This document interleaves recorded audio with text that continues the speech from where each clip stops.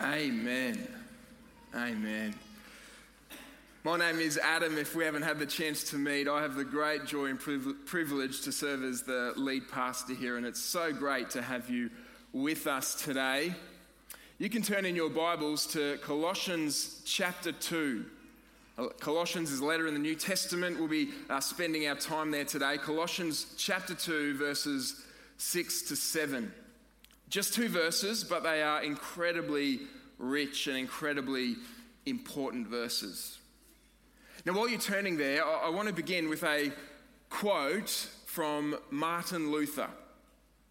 Not Martin Luther King Jr., the activist, but Martin Luther, the German reformer from the 16th century. Here's what Martin Luther once said. He said, it ought to be the primary goal of every Christian to ... Now, I'll tell you what Martin Luther said in just a moment, but first I wonder how you would finish that sentence. How you would fill in the blank. It ought to be the primary goal of every Christian to ... Maybe you would say pursue holiness. Read the Bible. Pray more. Those are all good and noble and biblical goals, but they're not what Luther goes on to say. You ready? Here's what he said. It ought to be the primary goal of every Christian to put aside confidence in works and grow stronger in the belief that we are saved by faith alone. According to Luther, what we need to do is to go back to basics, to go back to where we started with Jesus, to put aside all confidence in ourselves, in our works, in our record, and to put all our faith, all our trust, all our confidence in Jesus and in Him alone. To remember that we are saved by grace alone, through faith alone, in Christ alone. This is where we start the Christian journey, and this is where we need to stay because this is where we thrive. And this is where I'd like to take us today. As you've already heard, today is a really special, significant day in the life of our church community. Today is our final 9 a.m. service, and next week we're kicking off 2 morning services at 8 a.m. and 10 a.m. And we're really excited about this new season and the opportunities in front of us. But as with any new season, when we go through a period of change and transition, it can sometimes be disorienting for us. We can sometimes become sidetracked. We can sometimes lose sight of what is really important. Now, I like to think that I embrace change pretty willingly. I like to think I handle change pretty well, but I've got to admit there have been times in my life when this probably hasn't been true. And I think a perfect example of this was when I finished high school, when I graduated from year 12. I was out of the Christian school bubble for the first time. I was trying to work out what to do with my life. I was trying to work out who I was. I mean, I'm sure we've all gone through this. And it led me to make some questionable life choices. Maybe you made some questionable life choices when you were 17 or 18. But perhaps one of the most questionable choices I made was to pay actual money to get my hair cut like this. It's kind of like a half mullet with a bit of a cockatoo on top. Now, I'd like to say that it was fashionable back in the mid-2000s, but I'm pretty sure that would be lying. Now, let's get that off the screen very quickly. We don't need to see that. Now, my point is not to prove that 18-year-old Adam was pretty dumb, though obviously, that's true. My point is that when we go through seasons of change in life, when we go through periods of transition, we can become disoriented. We can lose sight of what's really important. We can forget what really matters. And so today, as we begin a new season in the life of our church, as we prepare for 2 morning services, I thought it would be worthwhile for us to remind ourselves of what really matters, to ground ourselves in ultimate reality, to go back to basics, to look at how we receive Christ and how we move forward in Christ.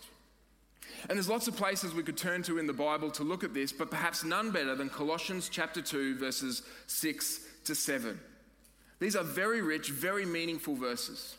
In fact, most scholars suggest that these verses are at the heart of the entire letter. They summarize the whole message of the letter to the Colossians.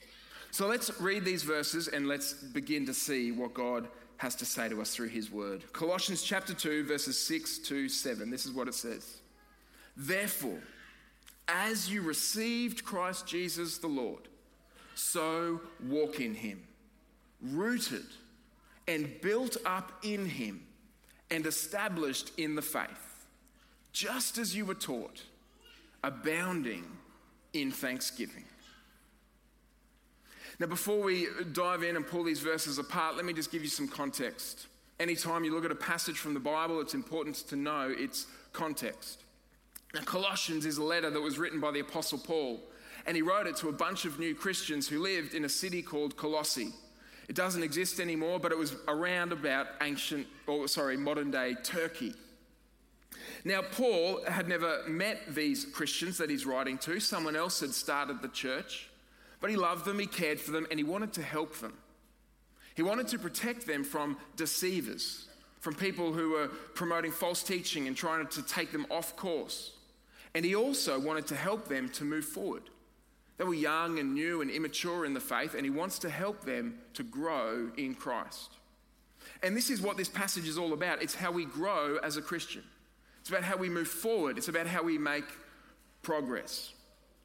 And this is important, I think, for us, both as individuals and as a church community. I mean, personally, you might be here this morning and you might be thinking, I've grown a little bit stale in my faith. A little bit dry. I'm a bit stuck. I would like to know what the Bible says about how I can move forward. Corporately, for us as a church community, we want to keep moving forward. We want to build up believers. We want to reach the lost. We want to bring glory to God. So the question is, how do we do that? How do we keep moving forward? How do we make progress? How do we do God's work in God's way for God's glory? This passage is going to tell us. So let's look at what these couple of verses have to say to us, and we'll think it through in just 3 steps. The first step is verse 6, which says to us, therefore, as you received Christ Jesus the Lord, so walk in him. Now, Paul is putting 2 important things together in this verse. How we become a Christian and how we grow as a Christian. Now, firstly, how do we become a Christian? Well, Paul says that you received Christ Jesus the Lord. Now, what does it mean to receive Christ? Well, firstly, it means to believe the message about him. You know, Christianity is not fundamentally a way of life, though it inevitably leads to a way of life, as we'll see. But firstly and fundamentally, it's an announcement, it's a message, it's news. Not about how you should live, but about what God has done. That God, in his great love and because of our great evil, sent Christ from heaven to earth to die in our place for our sin, to rise again to defeat our enemies so that we might receive life and hope and forgiveness. And the Colossians have received this news about Christ. They've believed it, they've cherished it, and many of us have as well. But to receive Christ goes even further than just intellectually believing. It also means to entrust yourself to Christ, to put your whole self in his hands. Imagine for a moment that there's a chair up on the platform here next to me. Now, I can intellectually believe that that's a good chair, a strong chair. I can intellectually believe that if I sit on that chair, it will hold me. But unless I actually place my rear end in that chair, unless I actually put all my weight on that chair, I'm not actually entrusting myself to it. And you see, to receive Christ means to put all your weight onto him. All your hope, all your confidence, all your trust. It means to come to him empty-handed. To know that you have nothing to boast in. You have nothing to offer him. You simply throw yourself into his arms. Or as Ray Ortlund puts it, you as a hopeless sinner, hand yourself over to a loving Saviour who proved his love at the cross, and he receives you with all his mighty heart. Have you received Christ Jesus the Lord? You can. There's nothing and no one stopping you. His arms are open to you and his heart is for you. And we know this is true even because of his name. Did you notice here that Paul refers to Jesus as Christ Jesus the Lord? Now these are three important names and titles for Jesus, and each of them is significant and meaningful. Firstly, Paul tells us that Jesus is Christ. Now this is not his last name, but his title. It literally means Messiah. Jesus is the promised Savior of the Old Testament. He did not just show up out of nowhere. He is the fulfillment of God's promises and God's plans and God's purposes, made for thousands of years. And he came at just the right time to rescue us because he is Christ, Messiah, Savior.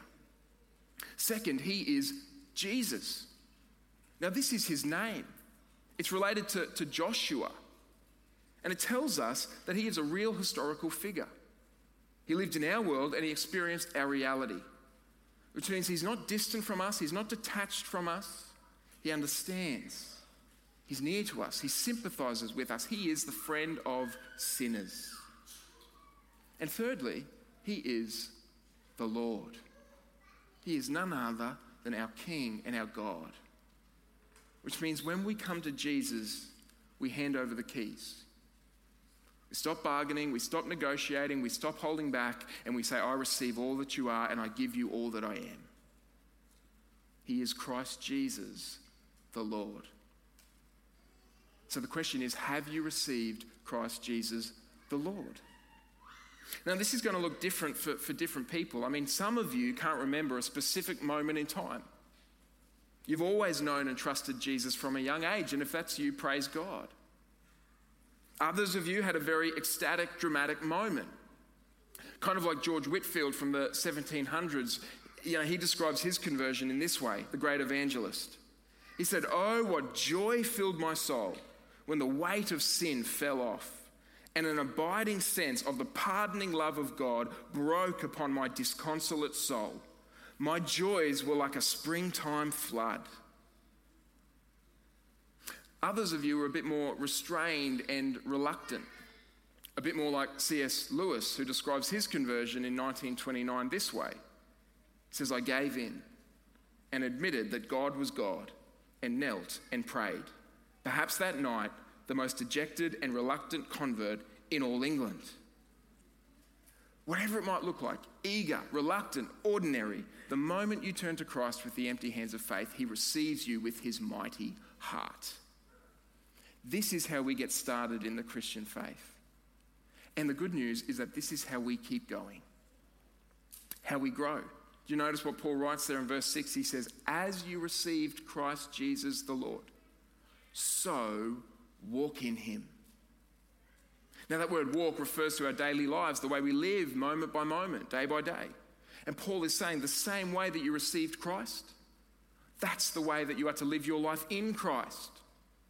Namely, by depending on his grace. You see, we sometimes assume that grace gets us through the door, but if we want to stay there, that depends on us. Which means we better get it together and we better keep it together. But God's word here says it's just not true. It's God's grace that gets us through the door, and it's God's grace that keeps us in. It's God's grace that converts us, and it's God's grace that sustains us. It's grace from beginning to end. Do you know that line from the amazing hymn, Amazing Grace? "Through many dangers, toils, and snares, I have already come. 'Tis grace hath brought me safe thus far, and grace will lead me home." And so I think some of us this morning need to go back to grace.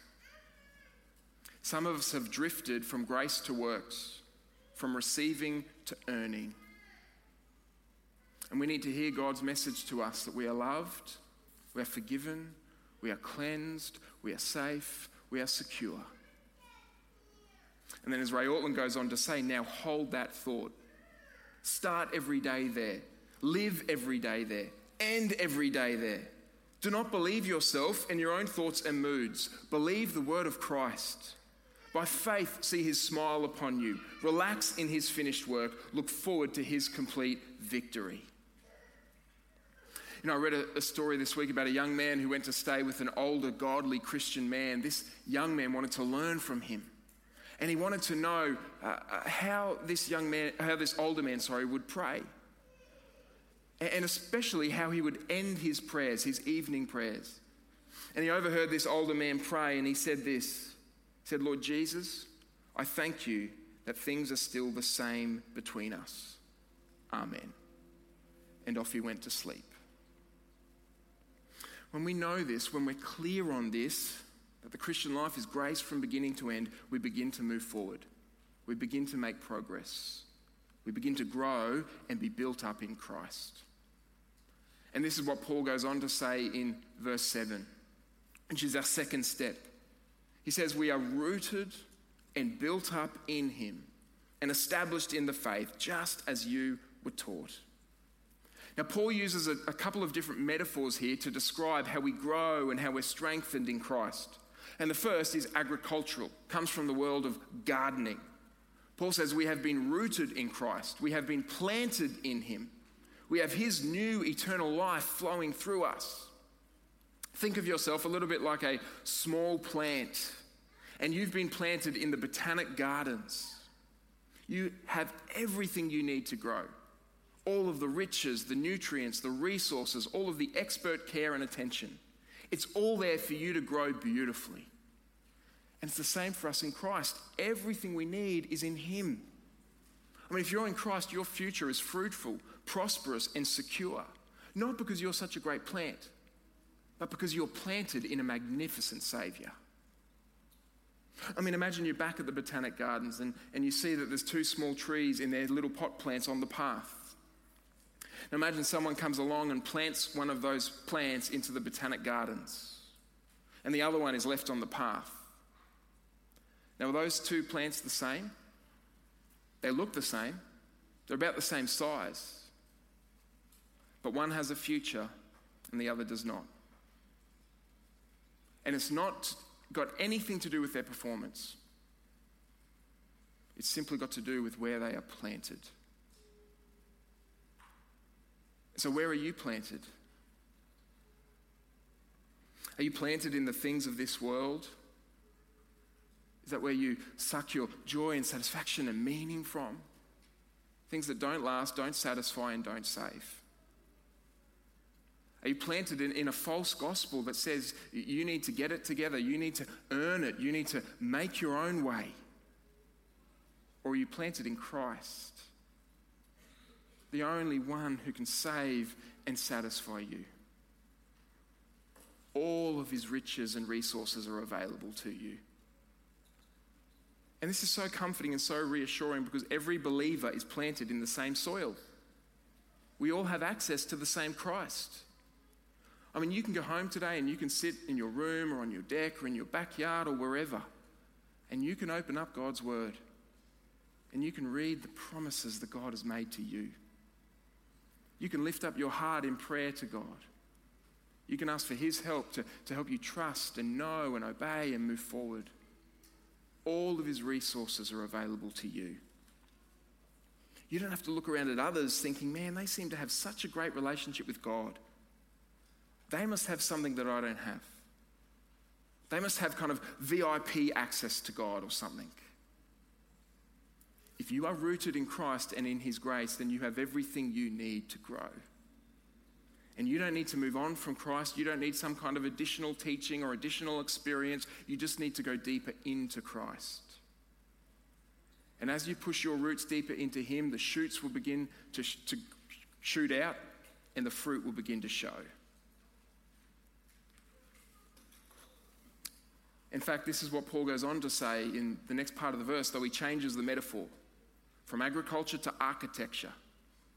We move into the world of construction. He says to the Colossians and to us that we are built up in him and established in the faith, just as you were taught. And so Paul now pictures us as a building, and we're all works in progress. We're all under construction. And it kind of reminds me of what C.S. Lewis once said about this reality. He said, imagine yourself as a living house. God comes in to rebuild that house. At first, perhaps you can understand what he is doing. He's getting the drains right and stopping the leaks in the roof and so on. You knew that those jobs needed doing, and so you're not surprised. But presently, he starts knocking the house about in a way that hurts abominably and does not seem to make sense. What on earth is he up to? The explanation is that he is building quite a different house from the one you thought of. Throwing out a new wing here, putting on an extra floor there, running up towers, making courtyards. You thought you were going to be made into a decent little cottage. But he is building a palace. He intends to come and live in it himself. You see, the message of Christianity is not God loves you just as you are. Now, of course, God does love us just as we are, but he loves us too much to leave us there. To leave us in our sin and our selfishness and our lostness.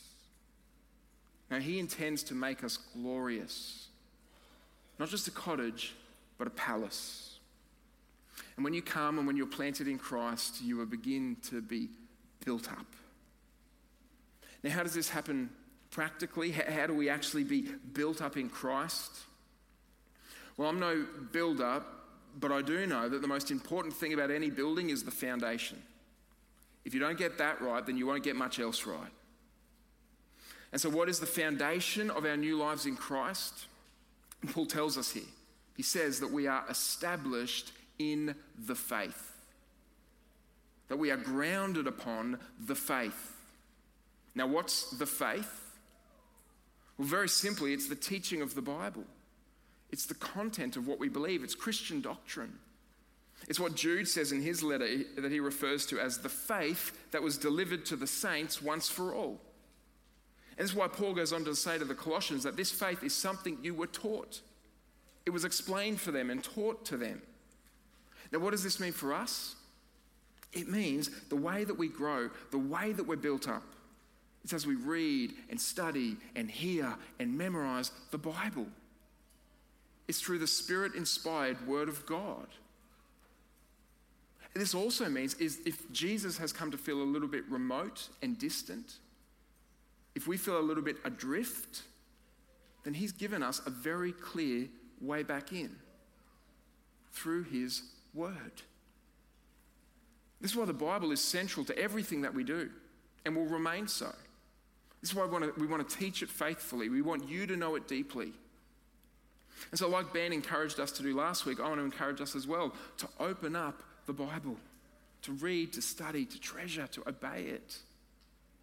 We simply cannot be built up apart from it.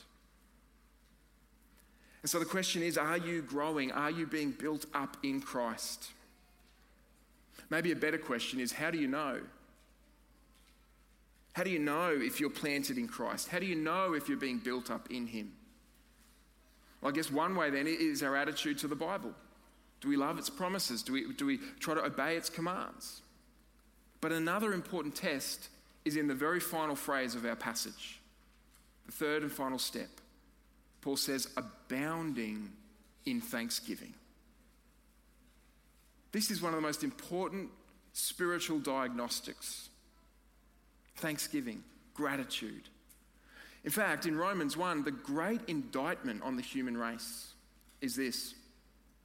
It says, for although they knew God, although we could see that God was real because of the wonderful world which he's given to us, they neither glorified him as God nor gave thanks to him. The failure of someone to give thanks to God, it reveals that they don't really know God. Or to put it positively, the other way around, gratitude is a sign of a heart that is drenched in God's grace. Let me say that again. Gratitude is a sign of a heart that is drenched in God's grace. You see, your thankfulness is a test of your theology. Do you believe that God has been gracious to you? Do you believe that God has lavished his kindness upon you? That he has treated you far better and given you far more than you deserve? If you do, you will be abounding in thanksgiving. You won't be miserable, cynical, or envious. You'll be amazed and thankful at all that God has done. Reminds me of the words of that hymn that we often sing here. My sin, oh the bliss of this glorious thought. my sin, not in part, but the whole, is nailed to the cross, and I bear it no more. Praise the Lord, O my soul. Abounding in thanksgiving.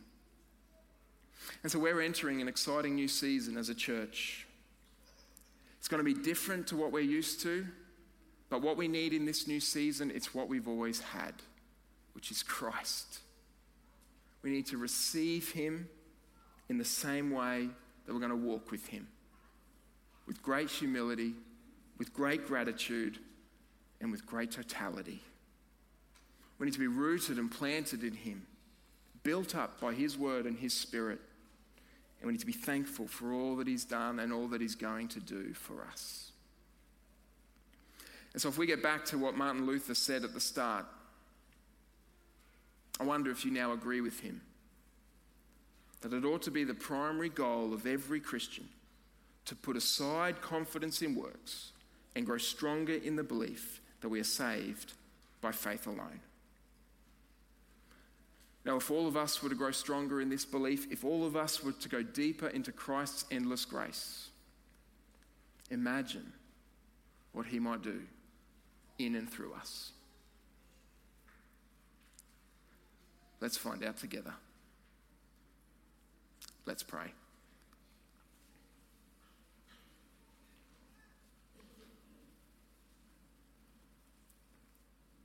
Father, we thank you for your amazing grace. We thank you that you have not left us in our sin and our selfishness and our lostness, but you have sent your very Son, the Lord Jesus, to come and to die in our place for our sin and to rise again to give us hope that can never be taken away. And so, Lord, as we move forward together as a church family, we want to move forward in Christ. We want to move forward in his grace, by your Spirit, for your glory. So, Lord, our prayer very simply is help us not to move on from where we started. Help us to walk the way that we began by depending on your grace. And Lord, fill us to be a church community that is abounding in thanksgiving, that is grateful for all that you've done for us. And that we might see that gratitude in the way that we love you, in the way that we love one another, in the way that we sing, in the way that we talk, in the way that all that we do, Lord, that it might be done for your glory. As Lord, we are but your servants, we are your people, and we pray, use us, Lord, to see your kingdom come here on earth as it is in heaven. And we pray this in Jesus' name. Amen.